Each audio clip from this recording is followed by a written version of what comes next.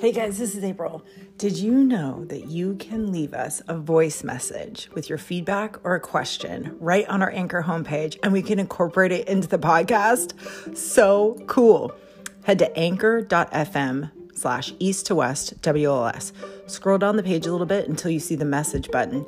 Using your smartphone, click that button and leave us your feedback or a question, and we will drop it in an upcoming podcast episode. We're so excited to connect with you. Thank you for your continued support of East to West WLS.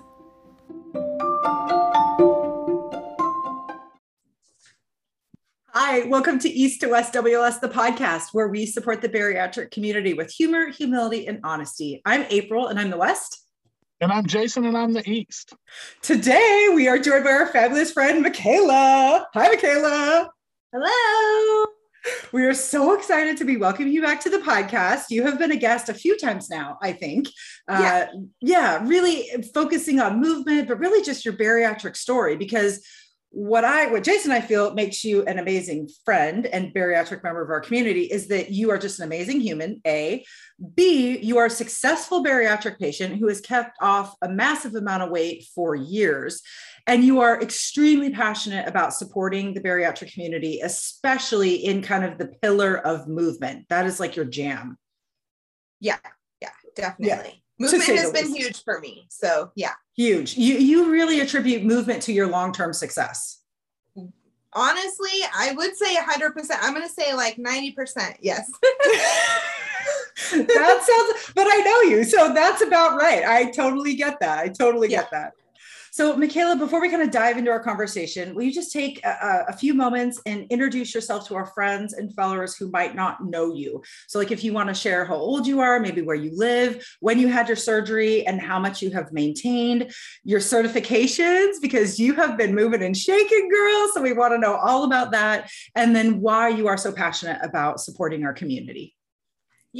I'm Michaela Miller, aka Losing to Blooming on Instagram.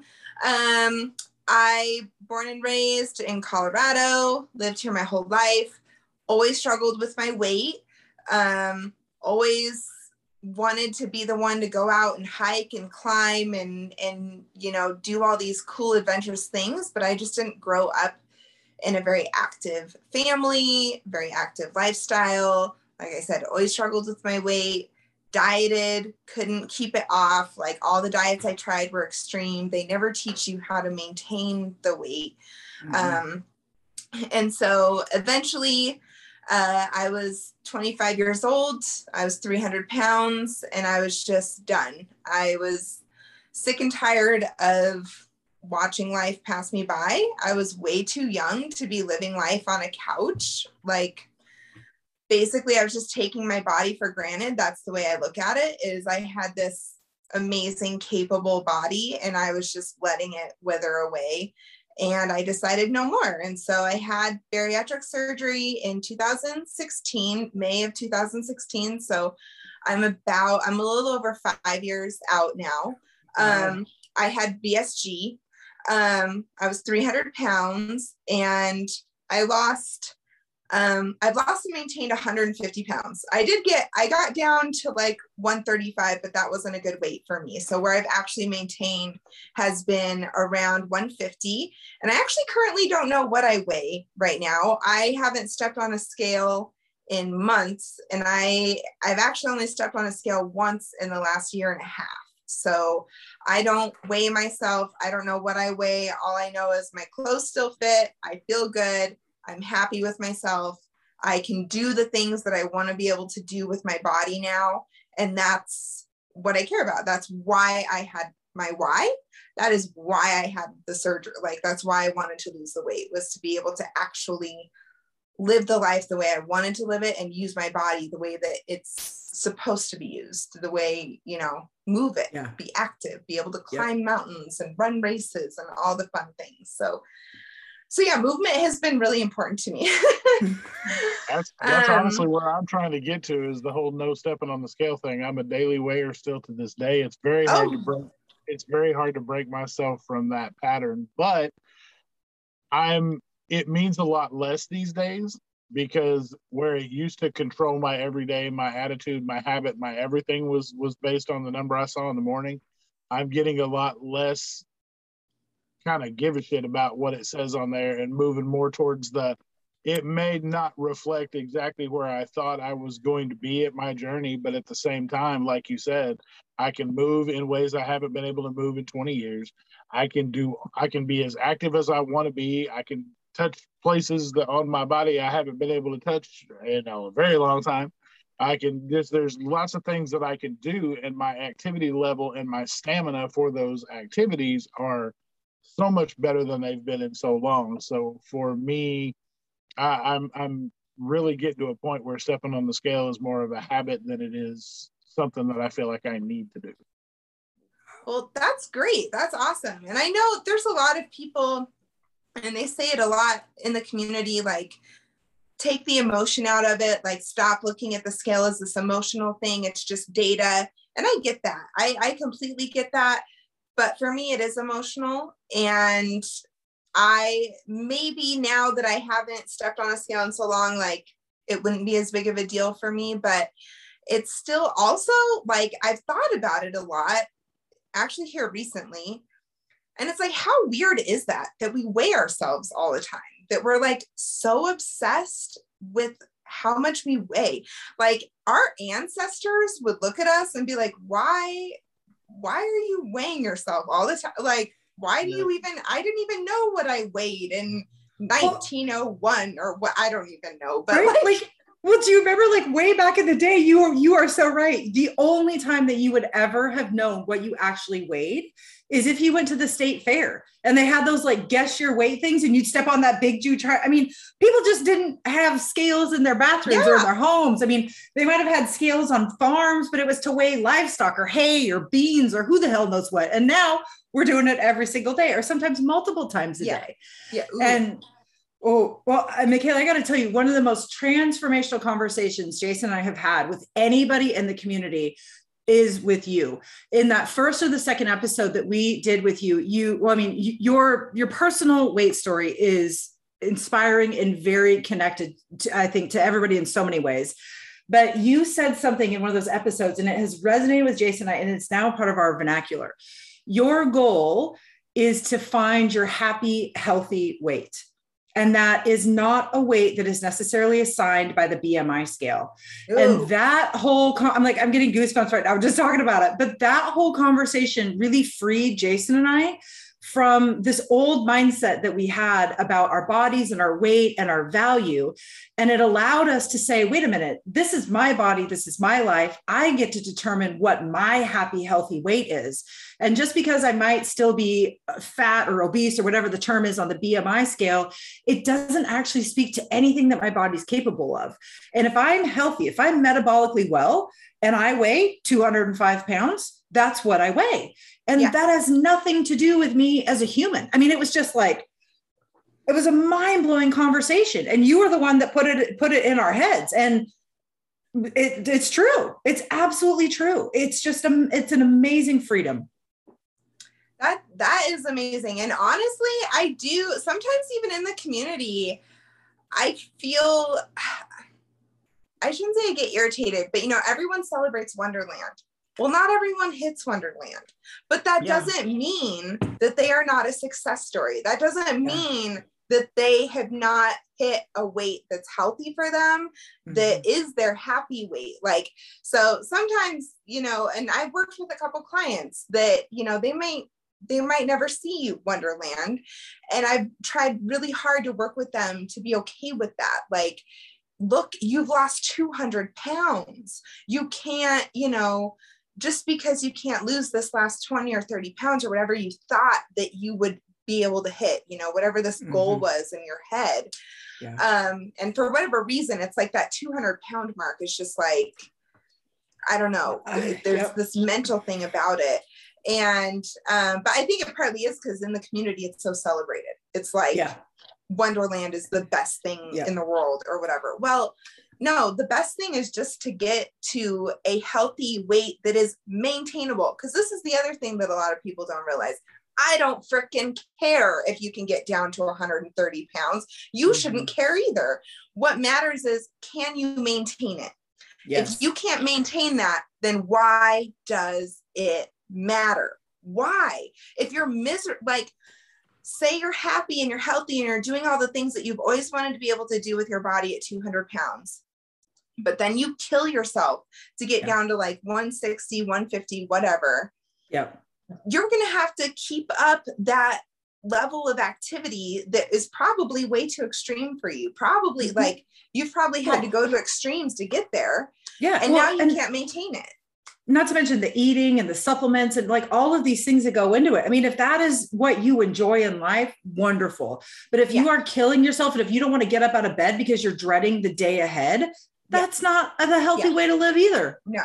Well, and I'm the perfect example of that, because originally my goal in my head when I started this whole thing was to lose down to 250 pounds. From 468, I was going to lose down to 250, lift back up to 275, and I figured that would be about where I wanted to hang out at, build muscle wise. And I bump between 290 and 300 pounds right now, and I've been that way for the past probably 4 months. The only time I got below 290 was when I did the liquid diet again with my wife while she was pre-op, and it sucked.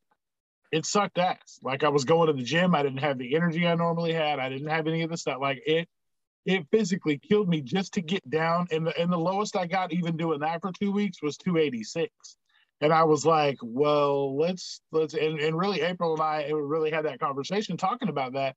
Like, do I really want to continue doing what I think is going to take for me to get down to 250 just to lift back up to 275? Or can I sit here at this 290, 295 mark and lift and continue to shape my body the way I want it to be anyway, if I'm still happy, healthy, metabolically well, my pants fit, my clothes fit? Like, no, I don't have a six pack. I'm not going to have a six pack. I'm the definition of the dad bod. I'm rocking a little pooch, a little pudge in the middle. And you know what? I don't give a shit, because I don't look like I did before. My legs don't look like thighs. I don't have, I don't have I don't have any of the issues that I had before. And I'm kind of getting to a point where I'm really cool with that. Like, I don't care what I look like in pictures. Like, I'm okay to take pictures now. I don't have to hide in the back, like all this shit. Like, I'm golden with all of that. Yeah. And I really have kind of gotten to a point where I'm cool. Like, I'm golden with all that. That is awesome. That's body neutrality right there. And we love that. Yeah. I think we did a whole episode on body neutrality. Another mindset shift that just kind of blew both Jason and I and Natalie's brains. We're like, oh my God, this makes way more sense than body positivity. Oh, I mean, right. Body neutrality. That's where it's at. And that, to me, is why movement is so important. That's why exercising, working out, like celebrating what your body can do instead of how it looks. Like, that's body neutrality. And that's partly why movement and fitness has been so important to my journey. Because I get so caught up in the looks and stuff like that. Or I used to, and that would lead me down roads that would make me want to self-sabotage, because in extreme weight loss, I don't know, I knew that my body wasn't going to look like a swimsuit model, but I didn't know exactly what my loose skin, like, you don't know until you get there, Mm-hmm. And I don't know what some people think in their minds that their body's going to look like when they're done losing weight. But, it's hard. It's a mental battle. Sometimes it feels like I've lost all this weight and now I'm still unhappy with my body. I'm still struggling with what I see in the mirror. I'm still, sad about it. I still feel like I can't wear the swimsuits or the crop tops or the shorts or whatever, and some people go the way of plastic surgery. And if that's, your route, that's awesome. Not everyone can afford that. Not everyone wants that. I thought I wanted it at one point. I thought that I was willing to go in $40,000 worth of debt to have the dream body. And that's when I really started working on the body neutrality and the self-love. That's when, like, a year and a half to 2 years ago, which is kind of in line with when I stopped weighing myself, is when I really started to shift from focusing on what my body looks like and realizing that by doing that, I'm sabotaging things. I'm sabotaging my progress in the gym. I'm binging and stuff like that because it just fucks you up in the head. And so I shifted my thought process to really just trying to focus on, no, like, why did you have the surgery? You had the surgery. Why did you lose the weight? You lost the weight so that you could go do these races, do these hikes, do these amazing things with your body. And now you're able to do that. So focus on that. Like, keep focus on that. You don't need to know what the scale says. You're going to have bad body image days. That's okay. When you have a bad body image day, stay away from the mirror, focus on what your body can do. And that has helped me so much. I literally don't even care what I look like anymore. Like, I honestly don't give a shit what I look like anymore. Like, I don't even wear makeup as much anymore. I'll show up to the gym and whatever. I am not one of those girls that's like, I'm gonna like get pretty for, no, the I'm rolling up at 5 o'clock in the morning. The gym is getting literally morning breath, drool out of my mouth, sleep in your eyes. But yeah, smudges under, like, whatever. Probably my top was my pajama shirt. Like, it doesn't match. It's like, rock on. Like, I smell literally anyone in the gym. I am sorry because I know I stink, but I don't care. I'm here to work. That's what I'm showing up for. Like, I just don't even care anymore. Like, I'm human. This is a human body. And it's lived life, man. Like, I've got loose skin. I've got scars. I've got hair. I've got body odor. Like, it's human. Deal with it. What? And all this time we thought you were Terminator, sent from the future to help us live our best bariatric lives. God damn it, Michaela. Oh God. Well, that's the whole reason that we're here today, is because you are our movement guru. We have a few movement gurus, but you are one of our favorites. And in September, we're focusing on getting back to basics. And at East to West, we have 3 pillars of bariatric success, and they're movement, mindset, metabolic wellness. And because you are such an inspiration in our community when it comes to movement, we really wanted to connect with you around this idea or concept of getting back to our movement basics, because movement is just something that we have to do to live a long, healthy life. And we need to figure out ways to just incorporate it into who we are as humans if we want to find that happy, healthy weight. So today we kind of got 4 big areas that we want to talk to you about. What movement means for a bariatric patient, because we have to acknowledge that it is very different at first. So we really want to talk about that. We want to talk about why movement is important for lasting success, how we can overcome these common reasons or excuses that we don't incorporate movement into kind of our lives, and then how we can get back to our movement basics. Okay. So, yeah. Shall we dive in? We ready to do it? Yeah. Let's do it.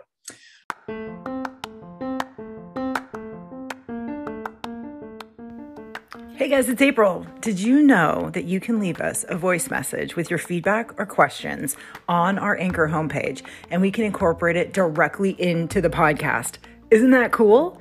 Just head to anchor.fm/east2westwls, which is our Anchor homepage. Scroll down a little bit until you see the message box, and then use your smartphone to leave us a message. We'd be so happy to hear from you, and we're very excited to incorporate your questions into an upcoming show. Thanks for your continued support of East to West WLS. All right. So Jason, I know this is something you and I've talked about often. I think, Michaela, we've talked to you about this, but right after surgery, Jason and I both experienced this moment of regret. And it was when we kind of got our energy back, and then we went to go do something active, and we felt like we were back in kindergarten, right? Like we couldn't do shit because we had no energy. Our muscles were weak. It was awful, right, Jason? I mean, it was like the worst.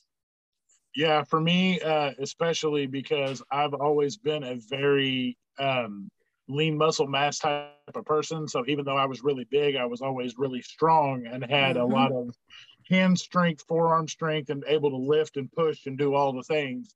And I noticed as I was losing weight so rapidly, even on the pre-op diet, all the way down to, post-op because I lost 45 pounds on my pre-op diet. So that was a lot of stuff going there. And then post-op, I really just started, it started falling off. And then I realized that my grip strength was all but gone completely. My forearms, everything had just kind of withered away.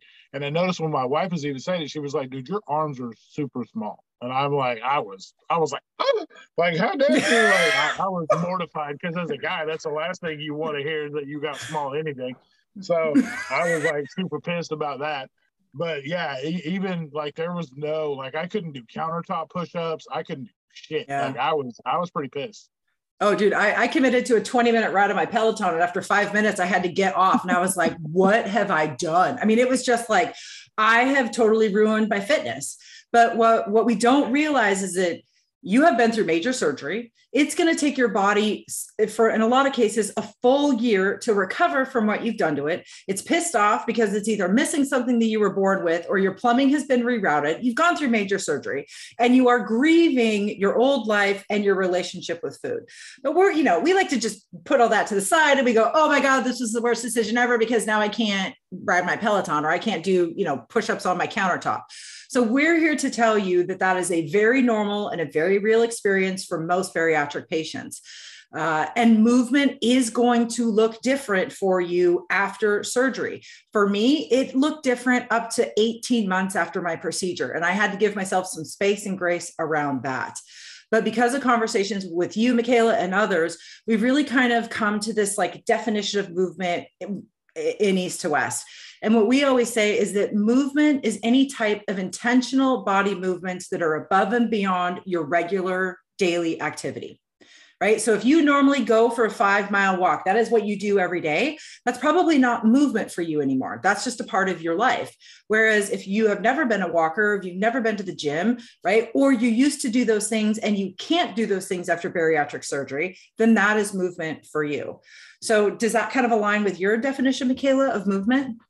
Yeah, definitely. And I also wanted to say something on, another reason why we are so weak after bariatric surgery. And honestly, for like the first 6 months, you're going to struggle with this fatigue, this weakness, whatever you want to call it.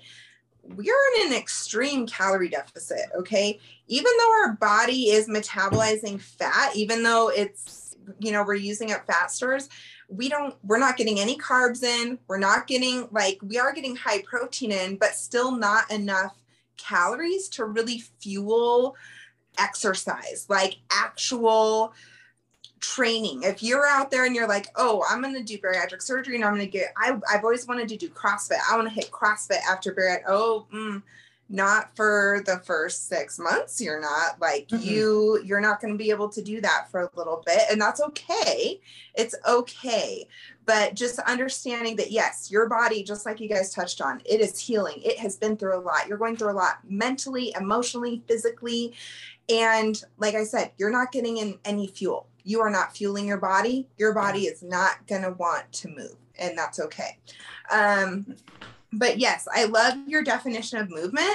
I actually just had a webinar in my group program talking about this. And I encourage people to use the term movement or activity instead of exercise, because I feel like exercise has this negative connotation to it.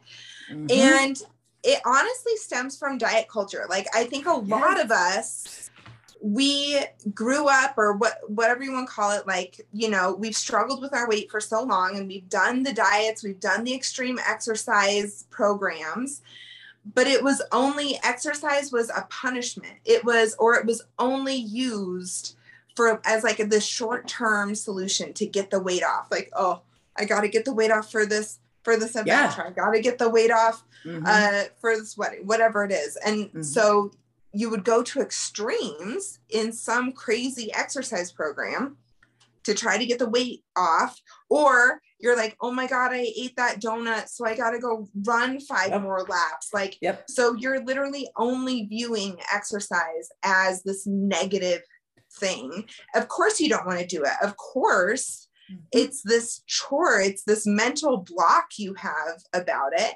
So let's get rid of that word. Movement doesn't have to be in my, like what I tell my clients and stuff is, so kind of what you were saying about that, if you already walk like 5 miles a day, then you need something more than that. I use step goals for that. So it's like, I tell people, if you've been getting like 10,000, if 10,000 steps is like your average normal, like that's what you get in your day-to-day life, that's normal for you, then that's not a step goal anymore. That's not like, we need you reaching for a little bit more. And so, and then that kind of brings into the intentional activity, getting people to move more. So what I tell people is, movement is movement.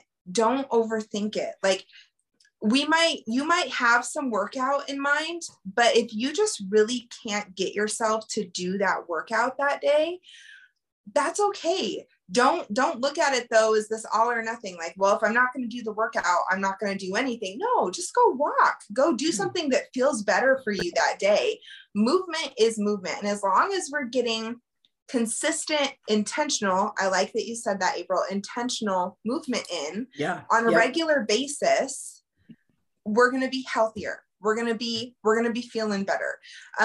But yeah, right after bariatric surgery, that intentional movement is honestly probably just walking. And that's all I would recommend. Like and especially if you're really new to fitness, if you're someone that really didn't work out at all before surgery, you didn't have a workout routine, you didn't have a walking routine. What I just tell a movement routine, right? Yeah, like just a movement routine. And that's what I tell my clients to start with is, let's just start with 30 minutes or maybe even 20 minutes for some people, 20 minutes a day for 3 to 5 days a week. I want to make that a habit. We're going to make that a habit of just walking. And then over time, we bump that up. We work on, maybe we increase the time, maybe we increase how many days a week you're walking. And then once you're ready, now you have this routine in place. And if you're ready to really start incorporating workouts, you have a time slot each day that you're dedicating to walks. You already have that, like I said, that routine down. So now we can, okay, well, let's put a little 30-minute workout in there in that spot once you're ready for it. Right. Well, it's good to hear you talking about it in those terms of getting people realizing that there's a starting point, because you see so many people trying to jump on the next fad like we did when we were still heavy. You see people that I know damn good and well didn't run unless, like me, like the only place I ran pre-op was out of snacks. I ran out of snacks. I ran out of shit to drink. That's the only running my ass did before surgery. So I see people that get post-op and they're like, all right, I'm starting 75 hard. And I'm like, the fuck? Like, no, there's no 75 hard for that. What, are you nut? Like, no, absolutely not. There's no 75 hard right now. Like the only thing, the post-op 75 days is hard enough. Like I don't need 75 hard exercise on top of that. Like, absolutely not. Like you keep all that for right now. It's not time for that. No, we have so much on our mental plate after surgery and on our physical plate after surgery that I think sometimes, getting down on ourselves about not exercising is kind of our old thinking. It's that all or nothing mindset from our old life. And we're going to use that to make us feel better with eating food. And we can't do that because that's living the way that we were living before surgery, after surgery. And if we really want to find this lasting success, we really need to change our mindset when it comes to movement and how we're talking to ourselves and be real about what we can do where we're at in the moment, right? Because movement is more than just our physical health, right? I mean, movement has so many benefits for our minds and our souls, right? Do you guys want to speak to that? Just how that has added to who you are as a person, aside from the physical, benefits? Well, like we even said in the beginning, to me, movement is, like I said, like 90% of my success is attributed to movement. And a lot of that has to do with the mental and emotional benefits I get from moving. If I'm moving, if I'm getting in my workouts, my walks, whatever, I'm feeling better. I have more energy. That's another thing I think a lot of people don't realize is, energy a lot of times comes from activity. Now, again, that's a little different when we're fresh out from surgery. Those first few months, you're just going to have low energy in general. Mm-hmm. But if you're sitting there, you're a year out and you're like, oh, I'm just so tired all the time. I can't move. Like, I have no energy to move. Well, that energy is going to come from you moving. You need to start moving. You need to get yourself up and get active on a regular basis, and you will feel better. You'll have more energy. You'll have better mood. You'll be less stressed. And when I am in that mode, then I take better care of myself. I eat better. That's why I feel like for me, it all starts with movement, because if I'm not moving my body, then I am not in a good mental space. I'm not in a good, I don't have as good of nutrition choices and things like that. Like, I take the best care of myself when I'm consistently moving. And routine. I think routines are so important for us. And for me, my movement is a big part of my routine. And so that is also what keeps me going through the day. It's like having that routine in place, and my nutrition is built around that routine. And so when that is off, everything is off. Like, so yeah, movement is so important. Yeah. Just the picture that just popped into my head, it's like movement is the ignition in a car. And once you start that ignition, it gets all your cylinders moving, right? And then everything else is kind of firing all cylinders. But if you don't have that initial spark, that initial start point, then the engine's never going to start running. So if we really think of movement as movement is a thing that you do to get the motivation. This is the big misnomer. People are always like, oh, I got to wait to be motivated. It's never coming. Let me say this louder. Motivation is never coming. What is coming is you just taking the action, is you saying, it doesn't matter that I'm not motivated. If this is something I value, I just need to go do it. But what happens after you do it is you get the motivation to continue to do it. It's like that ignition, that consistent routine, that habit is the gas that fuels that car and keeps everything running. Yes. Oh my gosh. I tell my clients all the time, there is no motivation fairy. Yes. The motivation fairy is not going to come down and kiss you on the forehead and get you off your butt and moving. Like, you have to move. And it, just like you said, so the motivation cycle, you already alluded to it. It is action. So action first. You have to get up and move. You have to force yourself to move. Then it's results. And results doesn't necessarily mean like, oh, you're losing weight instantly. Results can mean, oh, I felt a little bit better, or, oh, I have more energy now, or, oh, so you have action, results, then motivation. So motivation is literally the last thing in the cycle. Like, but then that's what keeps it moving is, but you have to keep acting. Yep. Mine has been really based on results based, because I worked out before I got to my heaviest point. I worked about when I was this same weight before, probably 17, 18 years ago. I was in the gym, lifting weights, doing Brazilian jiu-jitsu, kickboxing, all that kind of stuff. Like, I did all that all the time back then. And so my body was craving that type of movement and those things. Once I lost all this weight and got down to that weight again, I started getting to the point, I'm like, I need to start doing stuff. Well, going back to the gym really picked up quick for me. So my results came really fast because my body not only was craving it, but my body had been there before. So the more stuff I did, it really started to react pretty quickly. And I'm not really kind of a leg. I guess you could say I'm the skipped leg day guy, because when I was 468 pounds, that was enough leg day for me. I carried all this around all the time. So I've done plenty of leg days for right now. So I do either my bicep, my bicep, shoulders, and back are my favorite workout days. So I have to get through chest and triceps and all that to be able to get back to my favorite workout day. So that's my motivation to keep going. I'm like, I got to get through this bullshit so I get to my fun day, because I love chest, shoulders, or my shoulders, biceps, and back. So I was like, that's really literally what keeps me going and moving, because building my traps and my biceps have been the two biggest things that are just eating it up right now. So every day I go and can do that and process the results that I'm having. It just kind of keeps it moving for me.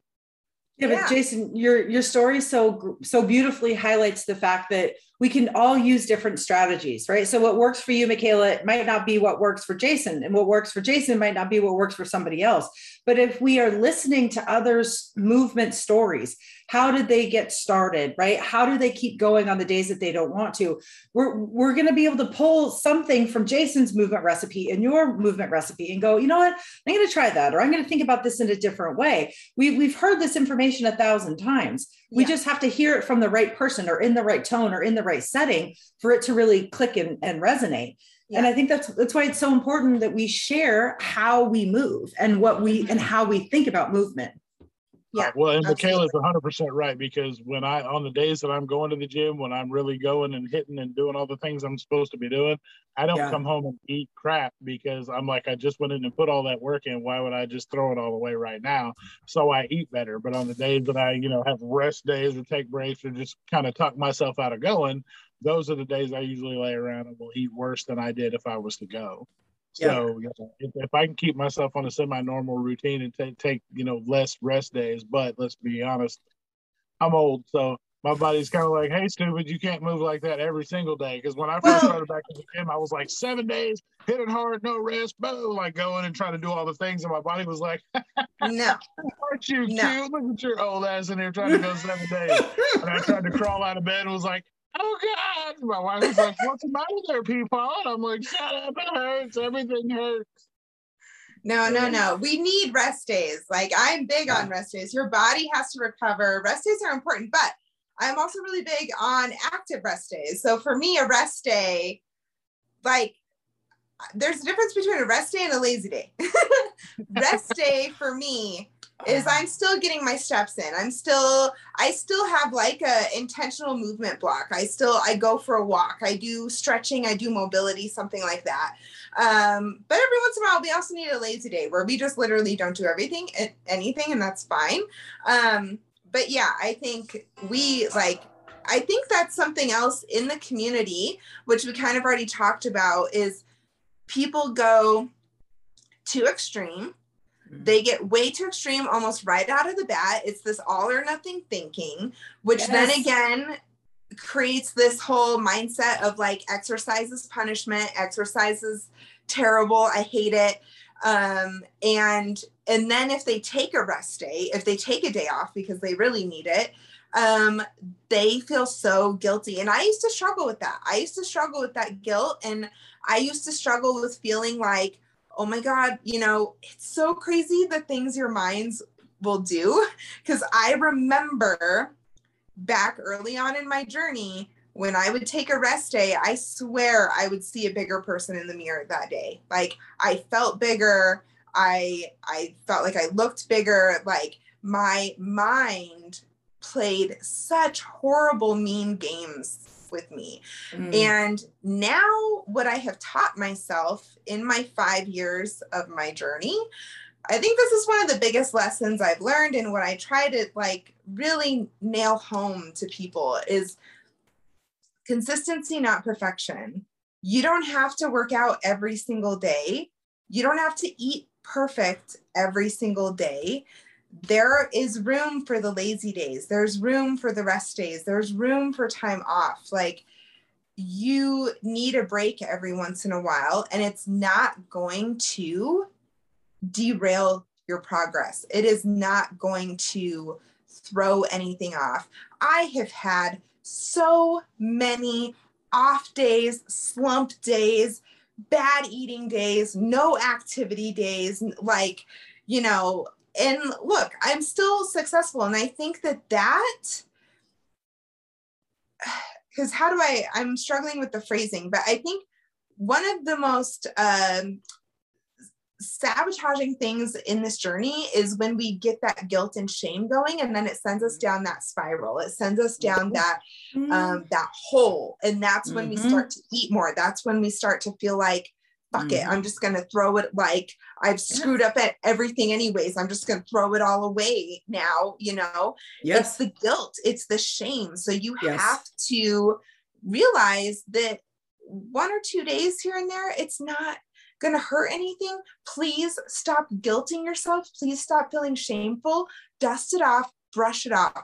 Realize you're human and just keep going. You look at these fitspos out there, you look at these fitness influencers, whatever. I don't know if you'd consider me one or not. I struggle labeling myself anything. So, but just know that you see these people, you see their workouts online, you see them showing the healthy things they're eating. They have so many off days. Like, they probably just came out of a 1-month depression slump. Like, don't, just keep going. Okay. Like, we all struggle. We're all human. And 80-20, did you know that with the 80-20 rule, that's 75 days a year that you have to totally fuck it up. Okay. 75 days a year. You can that's 2.5 months that you could literally like spread out throughout a year, that you could like screw up, have an off day, have a slump, whatever, and you will still be successful. You will still be consistently on track. Oh my, I'm like, my mind is blown. You just straight tectonically shifted something in my frontal cortex lobe, whatever the hell that's called. So she's counting up on the days she took on her off time just now, going, "Oh fuck, I still got 12 days left." This whole summer. That's awesome. Maybe that. But I mean, holy. Go ahead. I mean, shit. I'm just like, oh my fucking God. When you put it that way, like I could sit on my ass for 2.5 months. And if I just hit it hard for the rest, I mean, 2.5 months, that's a long time. And I guess what that gives me is the grace to know that I don't have to be perfect every single day. And it's okay to have a day or two that I'm just like, you know what? I am not there. And that's okay, because I've got 75 flipping days to do that with. Well, and that's what I literally try to like, literally sometimes we talk about a day, you know, oftentimes it's like, if you had a bad day, brush it off. I can't stress enough to you guys. I have had bad months in my 5 years. Mm-hmm. I have had months, like a month period. Usually it hits sometime in the winter because I have seasonal depression, but where I don't hardly work out, I don't eat as great, like it just happens. And yet I'm still successful on my journey. I'm still here. I'm still going. So that is what I'm really trying to get people to understand is like, just stay consistent. And consistency means, it doesn't mean that you don't have off days. It just means that you just keep going. Like you just keep trying, you keep learning, you keep trying, you keep pushing forward. You don't let a couple bad days or a week or maybe a month completely just send you into a downward spiral where you give up everything. Well, I was talking to a friend of mine today who's pre-op, and we were talking about that back and forth because he's still got about a month or so before he's even on his pre-op diet. But we got to talking about it, and I said, you know, he was asking me about staying motivated, go to the gym and those kind of things, and you know, kind of how it all works out. And I'm like, well, I explained to him like this. I was like, we are the greatest salespeople when it comes to ourselves. We can talk ourselves into or out of anything. I was like, we could sell a glass of water to a drowning man when it comes to talking ourselves out of doing anything. I was like, so don't. Or you can talk yourself into pizza, talk yourself into Dairy Queen. No problem. And that's what I told him. I was like, you know, I can talk myself out of gym days real well. I was like, so But I was like, what really happens is you have to realize that you're not going to be as successful or do these things without sticking to a program. It's going to be your eating program, your workout program, the water program, the protein program. I was like, it's all about programs, and it's what you subscribe to, post-op, as to how this works for you. I was like, you can go in and say, well, I really am only going to go, have pizza post-op, and that's going to be my only thing. I was like, and you're just going to run yourself right into the ground. I was like, or you can follow on, high carb, do these things, or no carb and high protein and all the things that we need to do to be successful. And it's going to work out really well for you. I was like, being a man, you're already on your way to having a more successful journey than most people anyway, because we lose weight faster and easier than women do. I was like, now you can still screw that up very easily. I was like, but as long as you're committed to doing the right things and making the right choices, I was like, it's going to go very well for you. So, but it's just a simple thing of, we're the best salesman when it comes to ourselves. We can talk ourselves out of doing anything or into anything. Yeah. Well, and this is a perfect segue into the other thing that we really want to talk about, which is excuses, right? Or the reasons that we can't move. And like you said, Jason, we really are the best salesmen, either for or against ourselves. And the three big reasons that I say to myself, and that I know that other people in the community say, is that I just don't have the time, or, well, I have limited mobility, or I'm scared of the gym, or I absolutely hate the gym. So what can we do, Michaela, to talk ourselves into choicing into our movement instead of choicing out of it? So first thing is, time. I feel like time, that is, everyone struggles with that.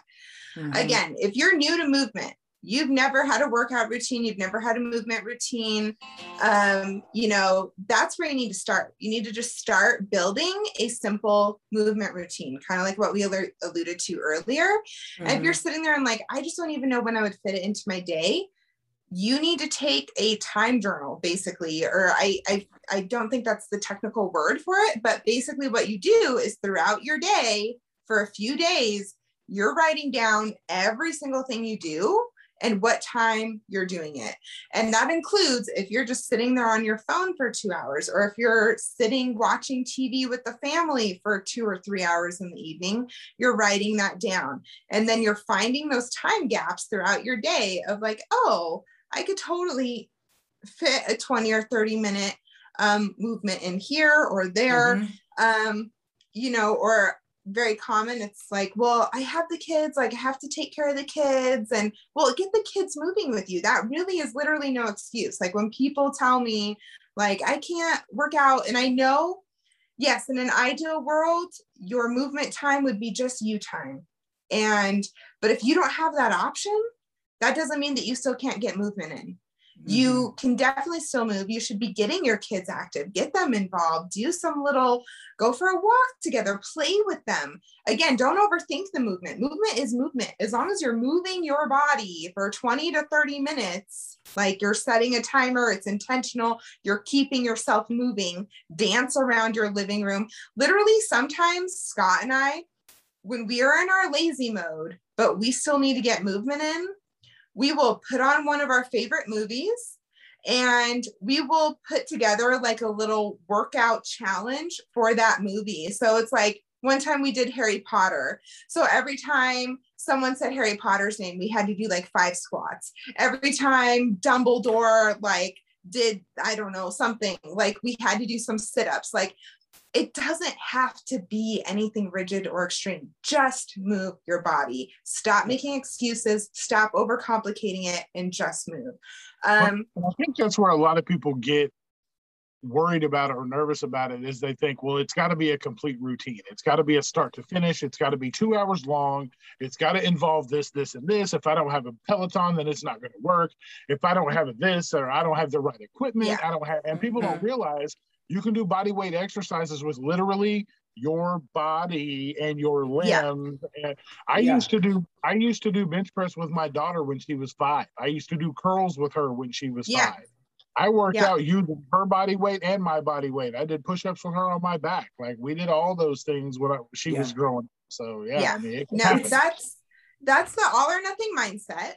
And the all or nothing mindset or perfectionist mindset, which I get it. I've been there. I used to be that person. But let me tell you right now, if you cannot get past that mindset, you will not be successful long-term, because you will burn yourself out, or you will keep making these excuses for not being able to get anything done, because you're going to continue looking for the perfect time, the perfect place, the perfect routine, whatever it is. Stop looking for that. It's analysis paralysis, right? Yes. Like, yeah, you want to plan everything out. You want to make sure everything's great. I want to find the perfect thing. Well, in that quest for the perfect thing, you're not doing anything. Yeah. You're just spinning your wheels. Right. Yeah. And it keeps bubbling up to the top for me. I just keep saying it, but it's like, that's your old way of thinking. Yeah. And I feel like a broken record saying it, but you really do have to change almost every aspect of your life after bariatric surgery, because if you don't, you are going to weigh what you weighed after surgery, before surgery, right? Yes. Like, yes, your weight is representative of the lifestyle that you are willing to live. So that's why I try to tell people to focus on your goal lifestyle instead of your goal weight, because if you have to work on getting the lifestyle down, the habits down, because again, just like what you're saying, April, if you don't focus on rearranging your lifestyle and creating better habits, then first of all, you're going to weigh what you used to weigh with your old lifestyle. But also to the opposite end of that, if you go too extreme and you're just focused on weight, which what we talked about earlier, then you're going to get burnt out and you're not going to be able to maintain that. And then you're going to feel like a failure. The weight's going to come back on and you're going to be lost. So you need to focus on lifestyle and movement that feels good for you. Stop overthinking it. What I do for movement, that's probably too extreme for a lot of people. And that's okay. You do not have to do what I do for movement to be successful, to be healthy. You need to find what is maintainable and enjoyable for you. And as far as like mobility as an excuse, again, not an excuse. I'm sorry. None of there's literally not a good excuse out there. So we, a couple of months ago, we focused on, or we had a lot of questions about limited mobility. There's a lot of people in our community that are limited in their movement. And we acknowledge that, we recognize that. And we celebrate the fact that even though you're limited, you're saying, but I want to do more. We have a ton of resources on our website that only speak to limited mobility. And the thing that's really powerful about our definition of movement and how we're talking about movement is movement meets you where you're at. So let's say you have a difficult time getting out of a chair. Let's say that you need the assistance of a walker or a cane, or you're in a wheelchair. There are movements that you can do that push you just a little bit beyond what you can do today that are safe for you. That is movement, my friends. Do not say that you are not moving. You are moving. If you're doing just a little bit more than what you can do, if you're pushing yourself. So if your goal is, I want to be able to get up out of my chair without using extra assistance, freaking rad. That is movement for you. Like, celebrate that, do that. That is what we're talking about here. We're not talking about you going from having a difficult time walking to running a marathon. That's not what we're saying. You got to start where you're at. And just remember, stop overthinking it. Movement is movement. Don't think just because, like you said, I can't go to the gym or I can't do these other things that you can't do anything, because you absolutely can do something. You can do something from a chair. You can do something. You can modify almost any workout out there. So you can do it. And then, the gym intimidation, that's huge. That's huge for a lot of people. I literally still struggle with gym intimidation at the CrossFit gym. Like, I still struggle with that. And I've been going there for over a year. Like, but first of all, you don't need a gym to move. You don't need a gym. So again, not really a good excuse to not move. And eventually, if you're getting to a point though, where you're like, well, because this is the way I look at it, is you have to figure out what your true goal is in your journey. If your goal truly is just to be healthier and more active, to be able to move better, to have more energy, then you really just do need daily movement. You really just do need some daily activity. It doesn't have to be like a rigorous training program or anything structured really like that. You just need to make sure that you're moving your body intentionally on a daily basis. But if your goal actually is that you want to be able to, you know, maybe run a certain race or be able to lift certain weights or whatever that is, you might eventually have to get to the gym because fitness is what you train for. Fitness is what you work out for. That is why you work out. You work out to build fitness, to build strength. You move for general health, wellness abilities. But if you really want to work on fitness, you will have to get to a gym eventually, unless you have a really awesome home setup. But just know that, first of all, it's going to be uncomfortable when you first join. Look into getting a personal trainer at the gym. That's going to make you feel a lot better. They're going to teach you the equipment. They're going to guide you around. They're going to make a lot of gyms, don't they do like an intro session, right? Like you sign up with your membership and they're like, oh, hey, you get to meet, you know, 1 or 2 hours with one of our coaches and we'll show you how to do all the stuff. Yeah. So you can take advantage of that. Great. Take advantage of that. But just know that I think we're all afraid of those like gym bullies. We're afraid of getting made fun of. We're afraid of someone judging us, whatever. Honestly, that happens so little. It happens enough to where we hear about it and we see it and it's horrible and it breaks our hearts and we don't want to be that person either. And it puts that fear in our mind. But it honestly, the majority of the time, the people there at that gym, they don't care about you. They're there for them. They're focused on their goals. They're focused on themselves. They don't care what you're doing. They don't care what you're wearing. They don't, you know, you need to be there focused on you and your goals. You deserve to be there. You have just as much of a right to be there as anyone else. We all start somewhere. There was a quote that I saw that has always kind of stuck with me, and it is what helps me when I kind of get in that mindset with the CrossFit gym. And it said something, don't be afraid to suck at something new. We all have to start somewhere. We all suck in the beginning. So I know that in the gym, you're going to be surrounded by some lunks and some like fitness pros and stuff, but just remember they started somewhere too. And if someone's going to judge you for where you're starting, then that's a them problem. Like, oh my God, what is wrong with them? Like, dude, what is wrong with you? You know? Well, and I really appreciate this discussion because it just goes back to, as much as movement is a part of who we want to become, it really does start in our mindset. We have to shift our mindset. We kind of have to get out of our old way of thinking. We have to focus on what we value, and we need to find something that works for us at this moment, at the present moment, not who we were, not who we want to become, but who we are right now. And if we can build that habit, like Jason was talking about, we can build that routine, right? What you were talking about, Michaela, we can get to a place where that movement really does become the spark in our bariatric engine. And it really will power all these other things that we want to accomplish. But if we think of movement as a joyous thing and not a punishment, we're really going to get there. Yeah. And also, I think like, because I am, 5 years out, maintenance is hard. Maintenance gets very, you don't have the goals anymore. You're not losing weight. You're not like, the excitement is gone.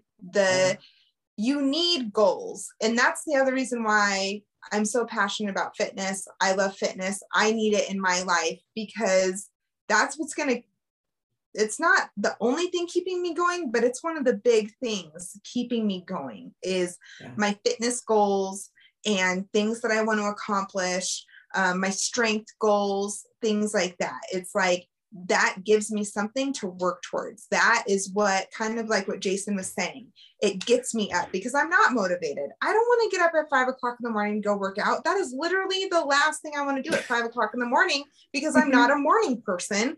I want to sleep for 3 more hours. So I do not want to go to the gym, but I'm getting up and I'm going anyways, because like I said, my goals, my movement fitness goals are very based on like the races and things like that I want to do. Maybe that's not what you want to do.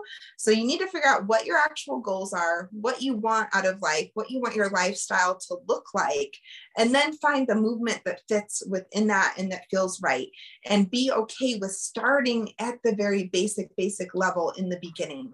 And then you will grow on it from there. But don't go balls to the walls, crazy, like all or nothing in, because you're going to burn out. You're going to feel like a failure, and it's not going to be fun. It's not going to be enjoyable. Then you're going to be hitting me up like, Michaela, I'm working out 1 million times a week and I'm doing all this and all that, and I just can't do it anymore. And the weight has plateaued, because the weight's going to plateau. And I just want to give it all up. And it's like, oh my gosh, well, you're doing too much. You started too fast, too soon. Like, calm down a little bit. That's the other thing. Sorry. I know we probably got to wrap up. Girl, we'll take all your time. Don't overstress your body in the beginning. I think that's another thing is, you know, working out is great, and it is important for weight loss, and it is important for weight maintenance. Or not just working out, but movement in general.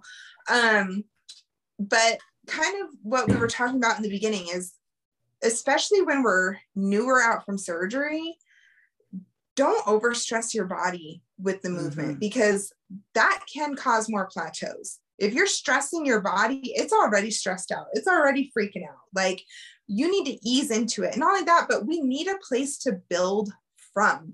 It's kind of like,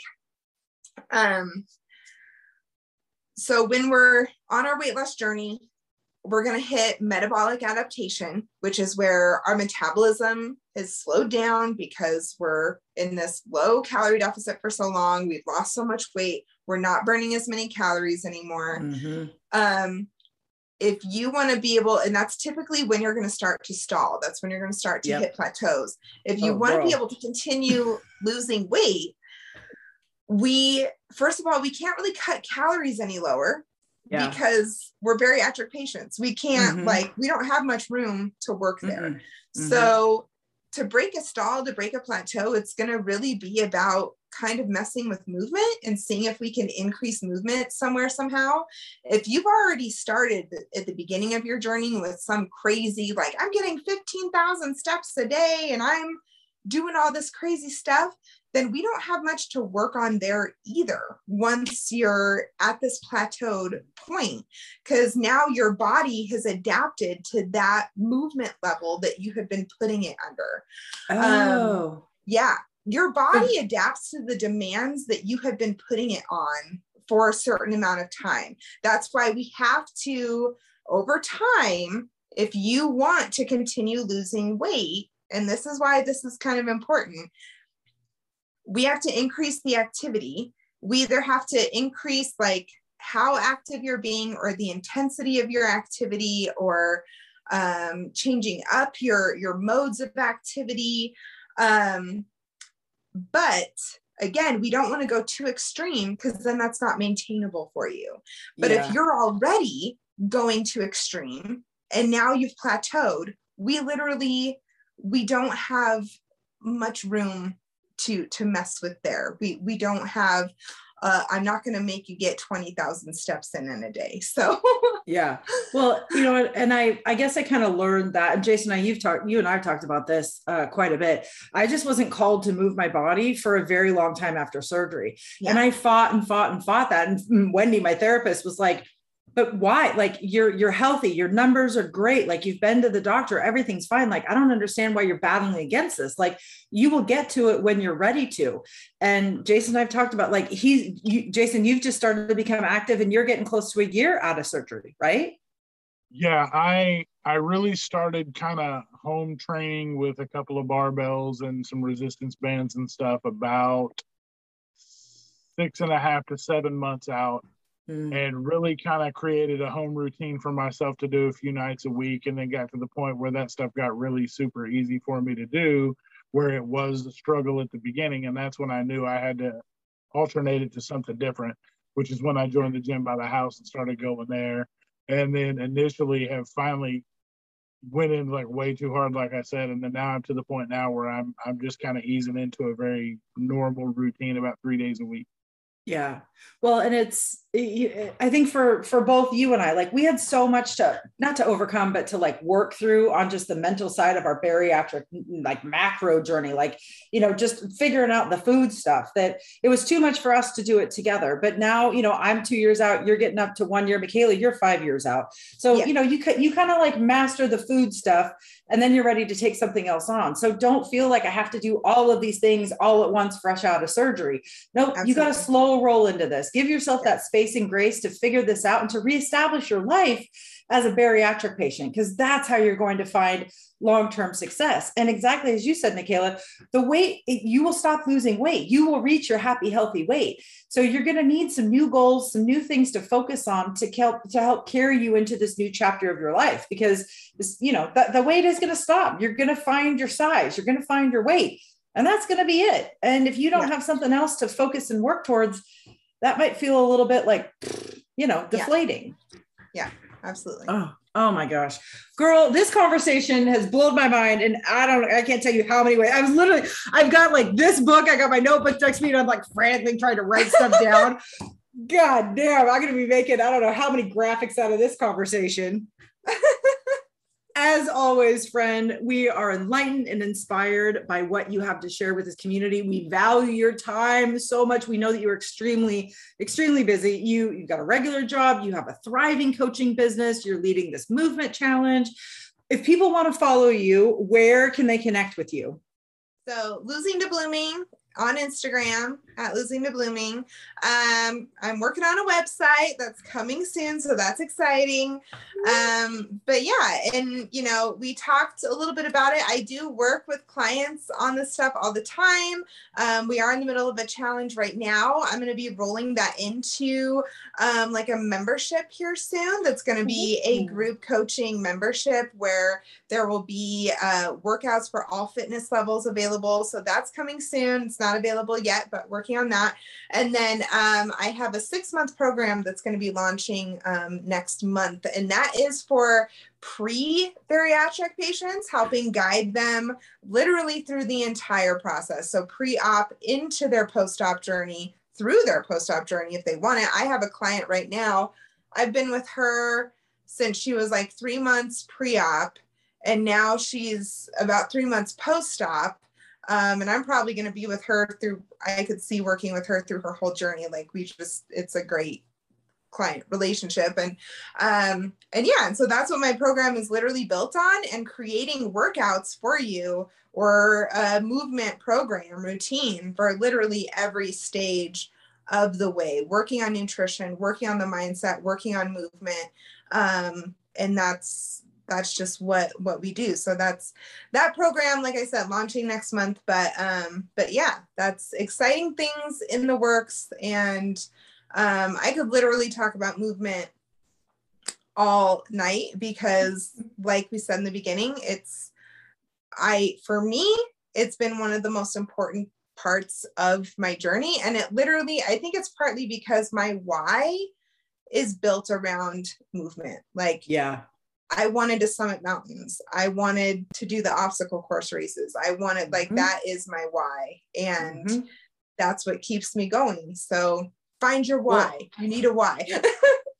Ain't that the truth? And your Instagram feed is so uplifting, because you so expertly tell your story and explain your why, and then show you doing those things. I love seeing you summit. I love seeing you hiking. I love seeing you sitting in front of the mirror with that excess skin hanging out. Like you were just saying, nope, this is why I did this.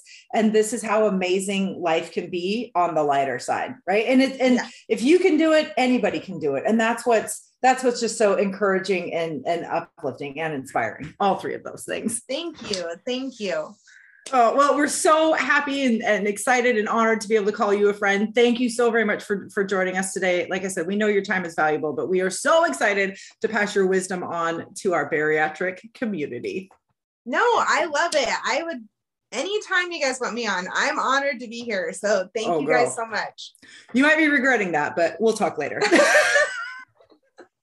Jason, my friend, you want to take us out? Yes, ma'am. Thank you to Michaela. Thank you again. Like April said, your knowledge and wisdom and time are all very much appreciated. I want to thank everybody for continuing to like, share, follow, subscribe, tell your friends to tell their friends, to tell anybody to please follow, like, share, subscribe as well. We would not be able to do what we do without you guys. Please leave us podcast ratings on your favorite podcast player. You can leave us ratings and reviews on YouTube as well. You can also go to Anchor and leave us shout outs where we can add you into future episodes of the podcast, which is another amazing thing that we have. And then April, you want to tell them about becoming a patron? We do have an amazing, thriving Patreon community. If you love the support that you get here at East to West, you can actually help us keep the lights on, so to speak. Your monthly contribution helps us pay for Zoom. It helps us pay for all of the technologies and the websites that we use to actually produce the podcast. So we'd very much appreciate your support if you would like to become a patron. And we thank you with like little special events, special trackers. We try to really thank our patrons in little extra special ways. So just head to patreon.com/east2westwls to find out all about our Patreon. And just remember, at the end of the day, you've got this, we've got you, and we'll see you next time. Bye-bye. Bye. Thanks, Fred. Bye.